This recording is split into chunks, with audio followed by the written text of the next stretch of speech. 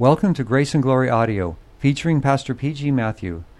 Today, Pastor Matthew speaks from the Gospel of Luke with this message entitled, Render unto God what is God's, preached on January 7th, 1996. Now, if you have your Bible, please turn to Luke chapter 20. Beginning with verse 20 through 26. Keeping a close watch on him, they sent spies who pretended to be honest. They hoped to catch Jesus in something he said, so they might hand him over to the power and authority of the governor. So the spies questioned him, "Teacher, we know that you speak and teach what is right, and that you do not show partiality, but teach the way of God in accordance with the truth. Is it right for us to pay taxes to Caesar or not?" He saw through their duplicity and said to them, "Show me a denarius. Whose portrait and inscription are on it?" "Caesar's," they replied. He said to them, "Then give to Caesar what is Caesar's, and to God what is God's." They were unable to trap him in what he had said there in public, and astonished by his answer, they became silent. To come into this new year, 1996, countless multitudes were not allowed to see it. So we have an obligation. It is to glorify God and not use up God's grace for our own selfish purposes. We must resolve by divine help to render unto God that which is God's, that we may be that salt of the earth, that light of the world, that city on a hill which cannot be hidden. We must look at the background of this text, scripture. Jesus is in Jerusalem. It is the last week of his ministry. After his triumphal entry, he cleansed the temple and began to teach in a number of parables. Remember, the leaders were questioning him about his authority by which he was doing these things. And the answer Jesus gave them enraged them. In the parable of the tenants, the authorities were represented as wicked, who will be destroyed by the owner of the vineyard, God himself. In the parable of the wedding banquet, the authorities are represented as the invited guests who treated the king and his son with contempt, therefore received destruction. The Pharisees and the scribes, the elders, they knew for sure Jesus was speaking about them. So we read in the 21st chapter of Matthew and verse 45, when the chief priests and the Pharisees heard Jesus' parables, they knew he was talking about them. Angry authorities would not repent, but took plans to trap him in his word regarding taxes in order to hand him over to the Roman authorities. Now we notice two parties coming together in unity, two parties that were opposed to one another. Pharisees and Herodians, we are told. They have a common enemy. So these two are coming together to destroy Jesus Christ. Pharisees and Herodians were natural enemies. The Pharisees were orthodox. They believed in a theocracy, even though they were enslaved to Rome, and before that to Babylon, and before that to Assyria. Because of their disobedience to divine covenant, God sent them to captivity. That has been their history for a long time. And yet, they entertained the notion of theocracy and therefore considered paying taxes to pagan Caesar not kosher. To them, Jehovah alone is the sovereign of Israel, though they generally paid taxes to Caesar, they resented it. Rabbi said, pay taxes to Rome, otherwise they will discover you and deprive you of all your possessions. Then there were ultra-Orthodox zealots. They refused to pay taxes. When taxes were levied in AD 6 by Roman procurator after Archelaus, son of Herod the Great, was deposed from power. Acts 5:37 we read about Judas the Galilean who joined with other anti-Roman factions, revolted against the pagan sovereignty over Judea and Samaria. It was a tax revolt. To them, paying taxes to Rome was high crime against the only sovereign of Israel, God himself. They therefore resorted to use force to remove Roman hegemony.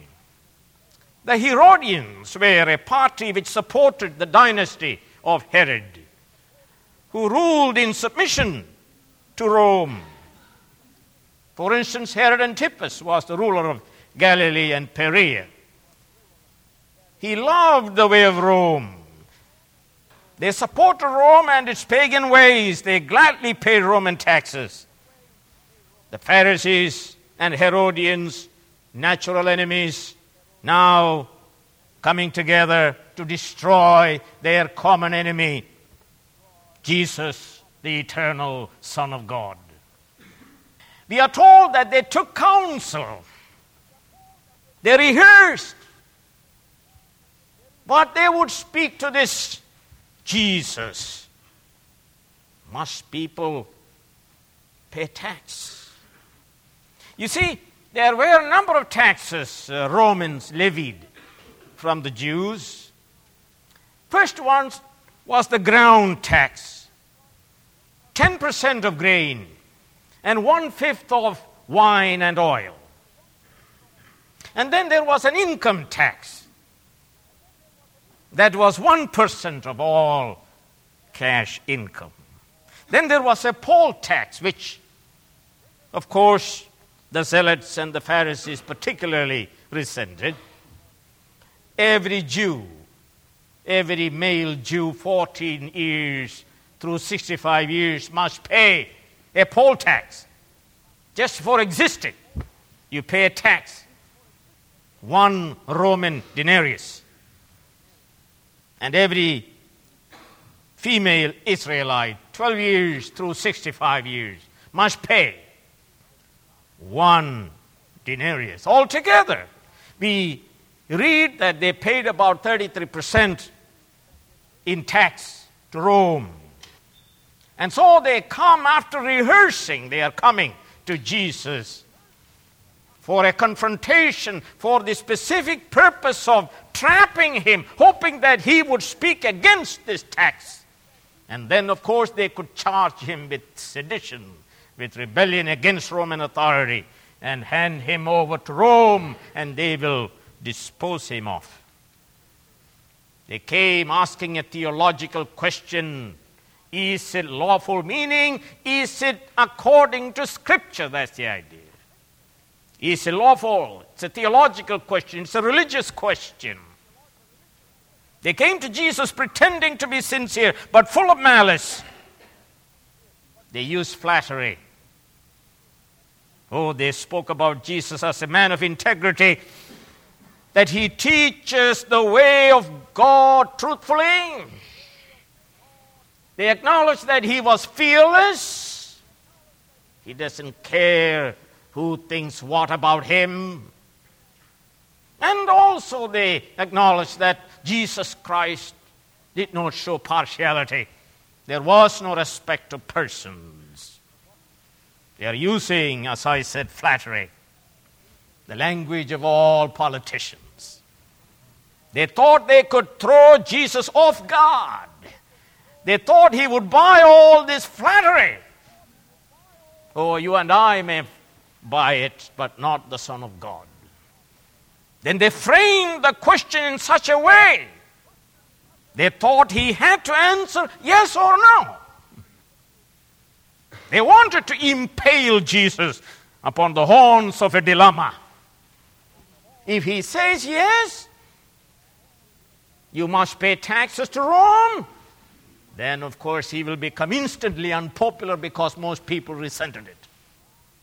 But if he says no, then of course he will be handed over to Rome for teaching sedition.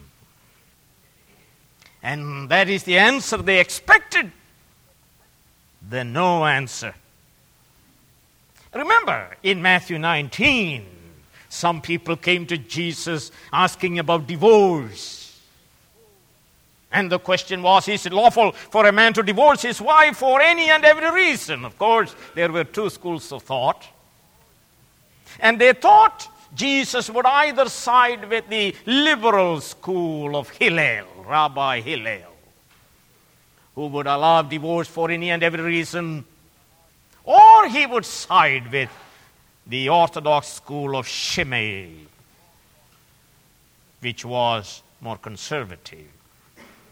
But Jesus is wisdom. Jesus is greater than Solomon. He is the God of Solomon. His answer silenced them also. He said, in the beginning it was not so. He did not side with any fallible authorities. He affirmed the Scripture. In the beginning it was not so. Even so here they tried to trap him with flattery and a trick question. Jesus knows he is omniscient. He called them hypocrites. I like that blunt, plain address. Or to call you a hypocrite. But here, the Son of God, he says, you hypocrites. Jesus knew what was in man. He knows our hearts, thoughts, and imaginations. You hypocrites! Why are you trying to trap me? Hypocrite is one who says one thing and means another. Most politicians fit this category. He pretends one thing and intends another. So they came to trap Jesus, and listen to the answer of brilliance. Jesus said, show me the tribute money, the money with which you are already paying taxes to Caesar. They brought him a silver coin, a Roman denarius. Coinage is a sign of kingship. As soon as a king comes to the throne, he struck his own coinage. The coinage was held to be the property of the king whose image it bore. Taxes were to be paid to Rome in the coin of the emperor. The emperor's authority extends to all places where his coin circulates. The coin of Caesar circulated in Israel. This means the people of Jerusalem were, in fact, under the authority to Rome. The denarius bore the image of Caesar. Oh yes, they brought him one. And on it was written, Tiberius Caesar Augustus, son of the divine Augustus, Pontifex Maximus, meaning the high priest. Jesus asked the question, whose portrait is this? The answer, Caesar's. Whose inscription is this? Caesar's. You see, these hypocrites were already paid. They were not interested in any kind of answer from Jesus. They were paying taxes. They were subservient to Rome for many, many years. Whose inscription? Caesar's. What Jesus is demonstrating here is this: the fact that the Caesar's coin is circulating in Judea means Judea is recognizing Rome's dominion and Judea's submission to Rome. In reality, in fact, Judea is under Rome.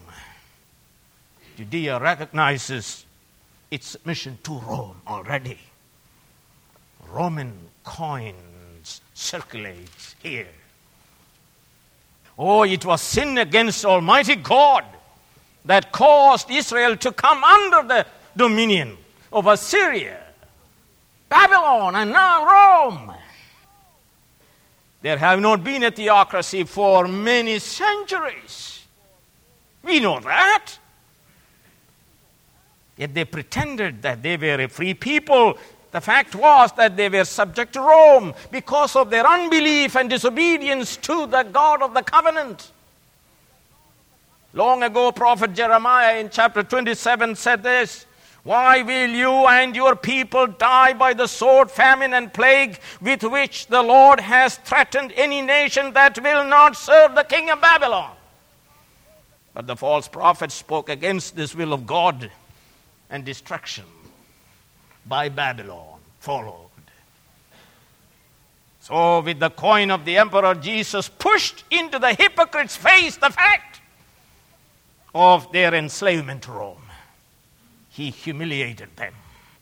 And then he says, "Pay up, render to Caesar that which is Caesar's," which means pay up tribute to him.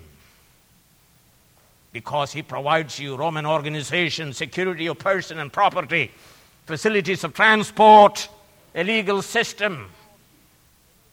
And so he has to have tax.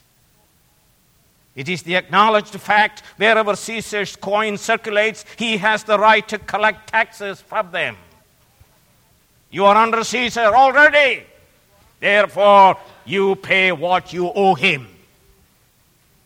But that was not the end. The brilliance is, and to God, pay up what you owe him. God has ordained after the fall the sphere of state. Before the fall, God ruled by his word. But after the fall, there are three spheres of authority, all under God and his Christ. There is the sphere of family, there is the sphere of state, and there is the sphere of the church. Family, of course, the father and mother together rules as authority. The children, in the fear of God and accountable to God. Parents are God's delegated authority in the family. And children are to submit and obey them in the Lord. And God has granted the parents the power of the rod. I feel sorry for you if you have not used it. I feel sorry for you if you fail to rule your family for God. I feel sorry for you if you are raising rebels who will not bow down to my God and Christ. You will have failed if you did not teach your children fear of God. You failed as God's delegated authority. And may you repent this morning and function the way God has intended you to function as his delegated authority, ruling that family for God. And of course there is state, which is another sphere. And the Westminster Confession, 23rd chapter, we read this: God, the supreme Lord and King of all the world, ordained civil magistrates to be under him over the people for his own glory and the public good. And to this end hath armed them with the power of the sword for the defense and encouragement of them that are good and for the punishment of evildoers. Yes, state, Caesar, is ordained by God since the fall to promote justice, to prevent social chaos. The state is God's servant to do good, to punish the wicked. They are to commend those who do right. But state is accountable to God, is responsible to God. And God has granted the state the power of the sword to deal with the wicked. And then the church, that's another sphere over which also God rules. The elders are God's delegated authority under Jesus Christ, the head of the church. They proclaim the gospel that sinners might be saved to worship and serve God in the world. And their power is the power of the key which admits people and puts them out. They have no police powers. That belongs to the state. They don't even have a rod. That belongs to the family. The authority of the church is spiritual authority. And the leaders of the church have the authority to admit you and also to put you out when such expulsion is warranted in accordance with the Scripture. All three institutions are under God, under Jesus Christ, who is over all, the Bible says. However, the state often wants to overreach and dominate the family and the church. And you see that in the superscription. Caesar is called divine, and Caesar calls himself as Pontifex Maximus, the high priest. He is encroaching the spiritual dimension as his domain. The true state, the biblical way the state should operate, is revealed in Romans chapter 13, 1 through 7. To promote justice, to punish the wicked, to commend the righteous, to be accountable to God. But the state frequently moves away from the sphere God has assigned to it, and it becomes demonic, as we read in Revelation 13. It becomes a beast and blasphemes God. And we read, he opened his mouth to blaspheme God and to slander his name and his dwelling place and those who live in heaven. As Carl Henry says, fascism, Nazism, communism, all these isms divorced the state entirely from divine responsibility. Even today you can find demonic governments throughout the world that refuse to submit to God but pretends to be God and persecutes and kills the people of God. What should we say to these things? We say this: when the state commands what the Bible forbids, and when the state forbids what the Bible commands, we disobey the state and we obey God rather than men. Yes, we recognize we have dual citizenship. Every Christian belongs to a state, and also he belongs to the kingdom of heaven. So it is the will of God, therefore, that the people of God to be dual citizens. Every Christian is a citizen of the country in which he lives, but he also is a citizen of heaven.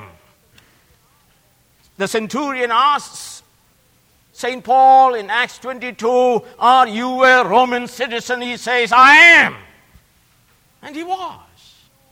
But he also knew that he belonged to the kingdom of heaven. He says in Philippians chapter 3 and verse 20, "But our citizenship is in heaven, and we eagerly await a Savior from there, the Lord Jesus Christ." As citizens of this world, Jesus wants us to be good citizens, taking part in the political life.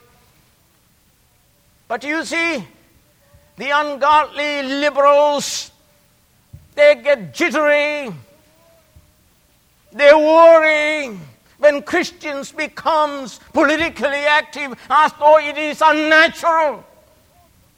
Christians ought to be the best citizens of a country involved in the political affairs of that state. But they don't want you to be active.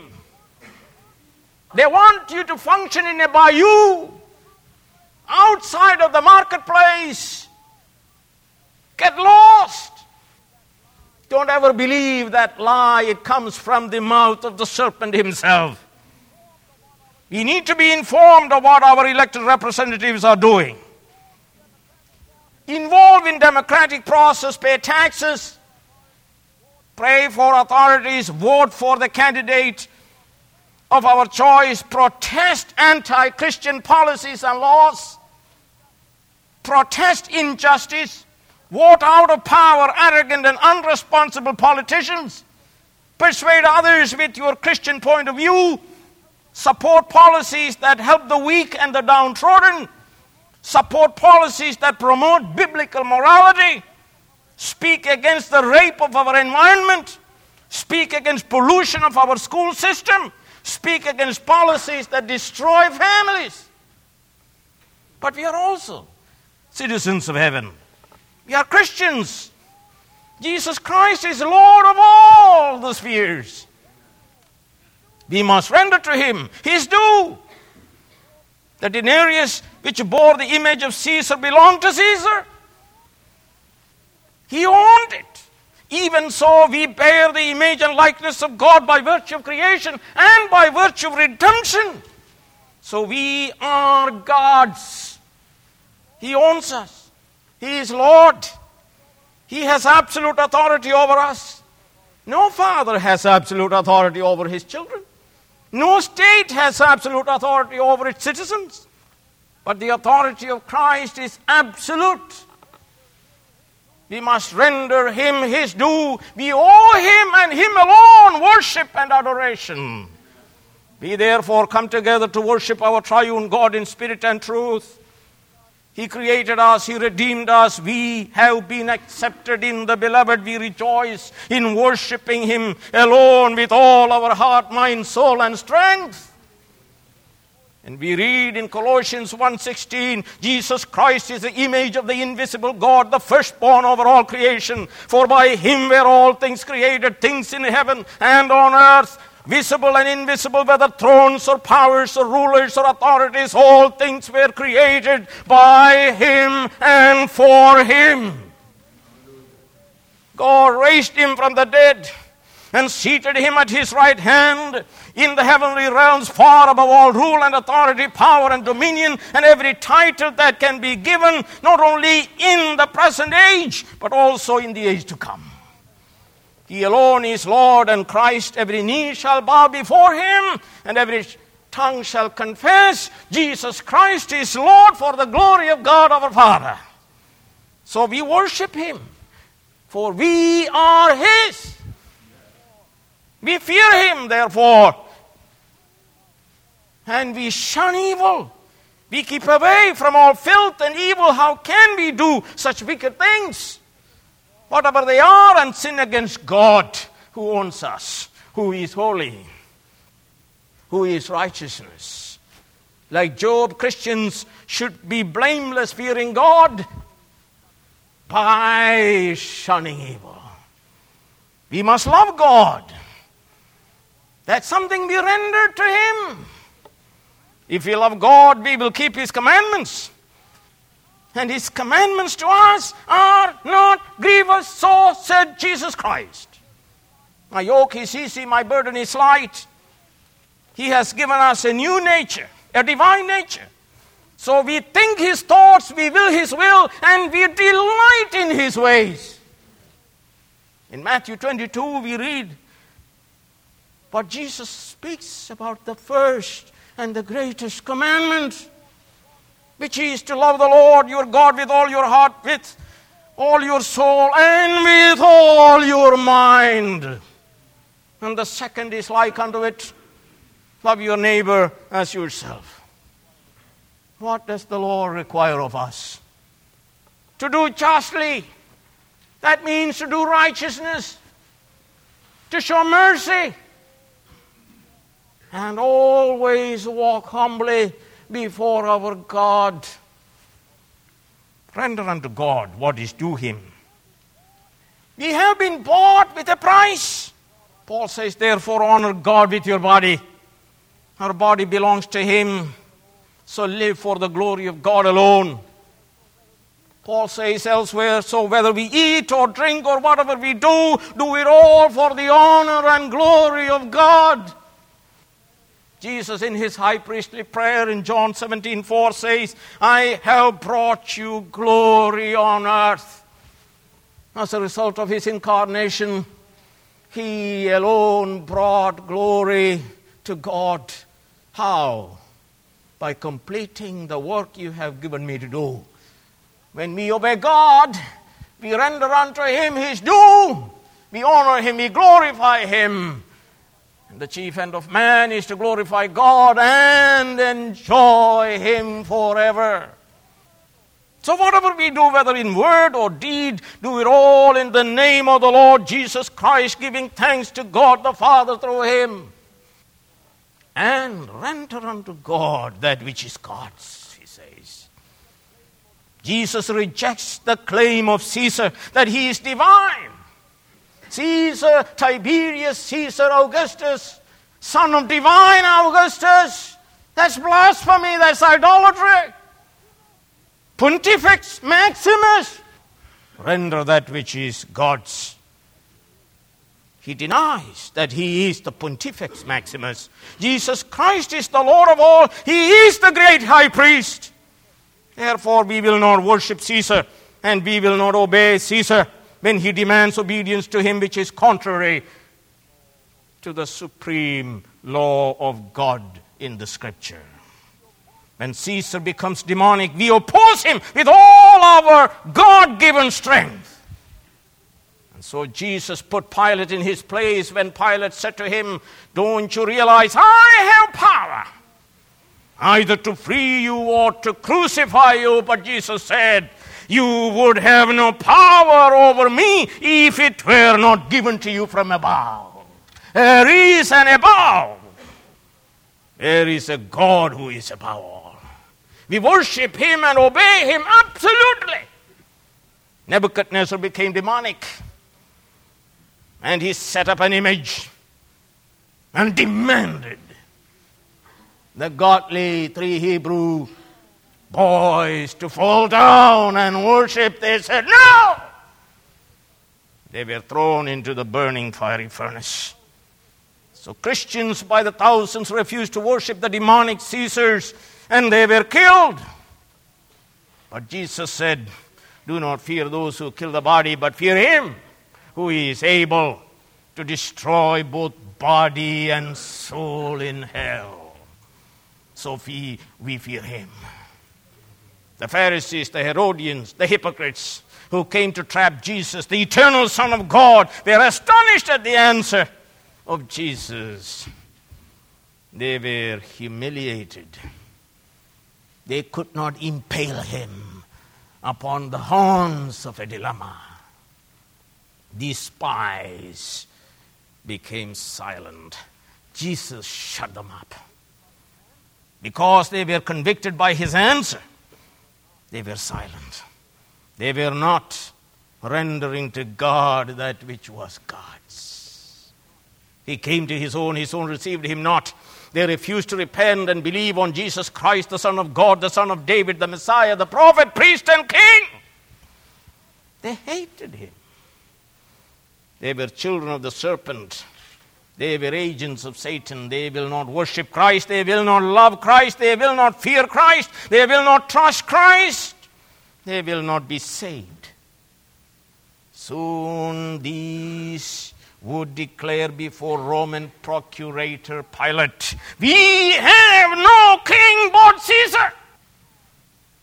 They thus rejected the King of Kings, the King of the Jews, the King of the world, the Savior of the world, and put themselves outside of the banqueting hall. May God deliver us from hypocrisy in this new year. Let us be good citizens of this country, but let us render to God that which is God's. As Dr. Drewer, a Dutch theologian, said, the coin bears Caesar's image, man bears God's image. So give the coin to Caesar, means pay tax, but give yourself wholly to God. Have you surrendered wholly to Jesus Christ? I mean wholly. Absolutely holy. You bear His image. Give yourself wholly to Him. Trust Him. Love Him. Obey Him. Live for Him alone. This year and all the years He gives you on the face of this earth. Let's pray. Heavenly Father, we pray that you have mercy upon us. Help us to understand we have dual citizenship. But, oh God, the kingdoms of this world will soon be destroyed. You will shake all things to demonstrate there is only one kingdom that will abide, which is the kingdom of God. Help us, therefore, O God, not to store up our treasures in this world. Help us to love God, surrender to you. We bear your image, you own us. You bought us with a price. This morning, help us to make a resolution to render to God that which is God's by complete surrender, total worship, and complete obedience to the holy will of God, that we may glorify you and enjoy you forever. For we pray in Jesus' name, amen. Grace Valley Christian Center is committed to the unchanging truths of the Holy Scriptures. We have been proclaiming the whole counsel of God since 1974 through our weekly worship services, our website resources, and our publishing ministry. For more information about our church, to find more edifying sermons, or to order books by the Reverend P.G. Matthew, please visit our website at gracevalley.org.